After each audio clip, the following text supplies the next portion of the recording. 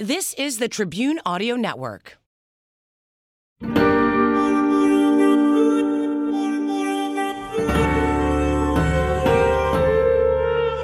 This is the Backstory Podcast. I'm Larry Potash. On this show, we uncover the backstory behind some of the most intriguing tales in history, culture, science, and religion. In this episode, Illinois is a free state, but one man finds a loophole and uses it to create a reverse underground railroad, kidnapping freed slaves and selling them back to people in slave states. This is the Backstory.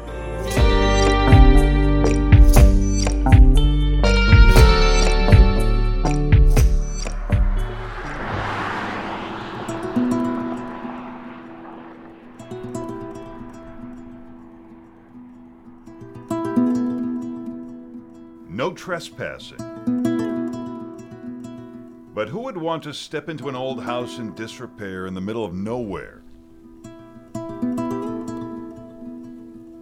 It's been closed to the public, but why would anyone even notice or care? Most people don't know the dark history, and as the sun sets on the Crenshaw house, one man hopes to shine a light on what happens here before the Civil War. It's extremely creepy, because you're going through living space, and you get upstairs, and it's bare wood, just a little bit of plaster left. It's quiet, it's haunting.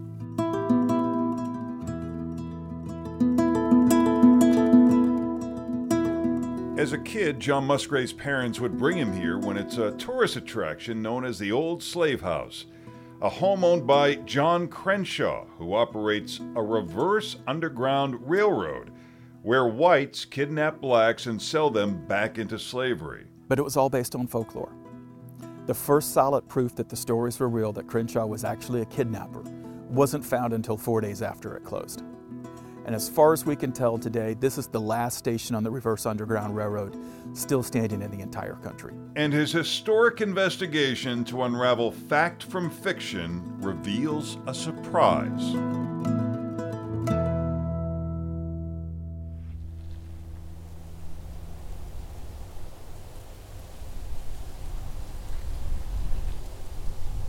The truth seems hidden, like a silhouette, in what some say was a virtual prison that betrays the name of this town, Equality, Illinois. It's 10 miles to the Ohio River, which separates Illinois from Kentucky, which is a slave state. The reverse underground railroad is the system of criminal syndicates who were kidnapping free people of color and selling them into slavery. So just the opposite of the good underground railroad. How could someone keep slaves in Illinois? Illinois is a free state, but there's a loophole that's used to help harvest Illinois' booming commodity, salt.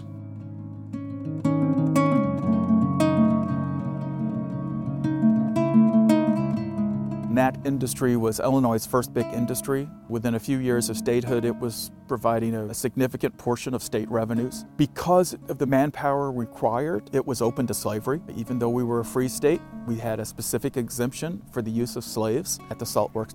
In 1802, the Shawnees and Kaskaskia tribe engaged in what's sometimes called the Great Salt War.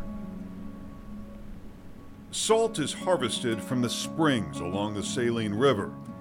In time, a treaty is signed with local tribes to share this treasured natural resource, at least for now.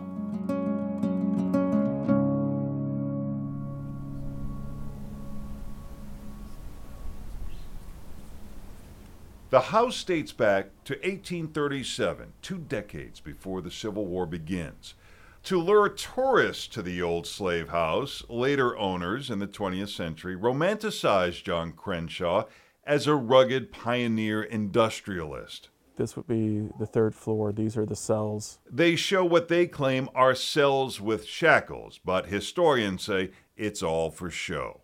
Very different from the run-of-the-mill farm home in this area. Mark Johnson is with the Illinois State Historical Society. Records show Crenshaw keeps blacks as indentured servants, people who work in exchange for food and shelter.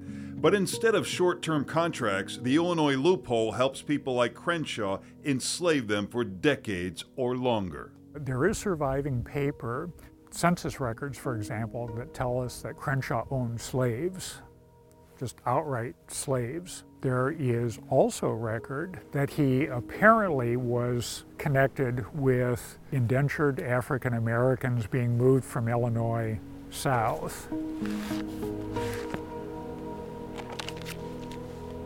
This is a transcript of the first slave registry in Gallatin County. There are records showing Crenshaw sells Maria Adams in 1842 to slave runners who transport her and her 7 children to the territory of Texas. Crenshaw is charged with kidnapping, but acquitted. We don't have, to my mind, a lot of good information that Crenshaw is consistently involved in these odious activities. Some have written that obviously he wasn't caught at every bad thing he did. It's one of the problems, particularly when you're dealing with Black history, is that so much of it is oral traditions that's passed down, and you don't have a big record paper trail. If you're living on the margins of society, sometimes you're trying to avoid officialdom so it doesn't show up. Some of these letters were sent to the Sisk family who owned the house.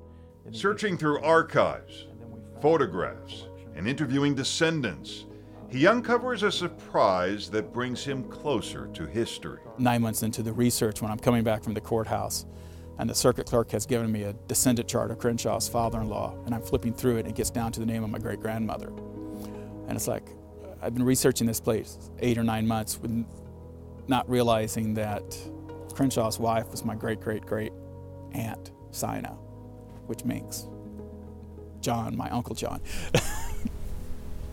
A personal connection to a sordid chapter of history. Slaves, salt, sex, and Mr. Crenshaw, the title of John Musgrave's book.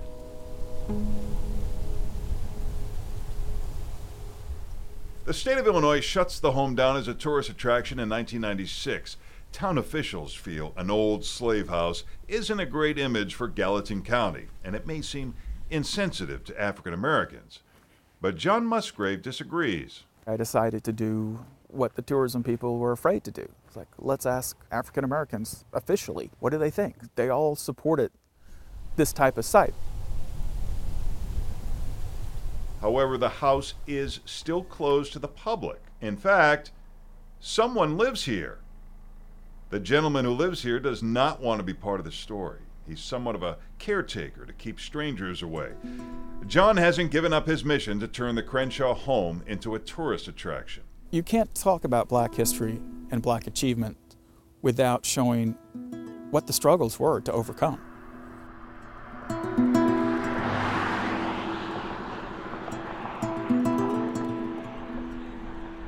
The state owns the house now, and it needs a lot of work. Many historic sites are meant to inspire patriotism. This one serves as a somber reminder.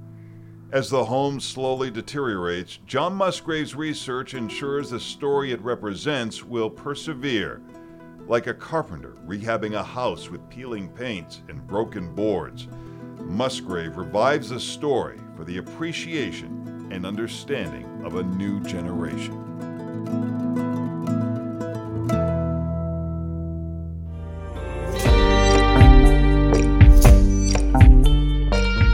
Thanks for listening to Backstory. If you liked what you heard, please take a minute to subscribe to our podcast or leave a review.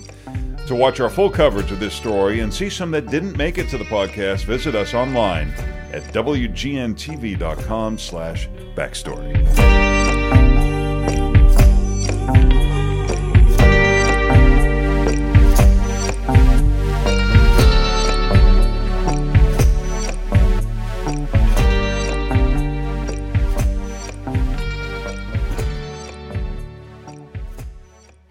This has been a production of the Tribune Audio Network.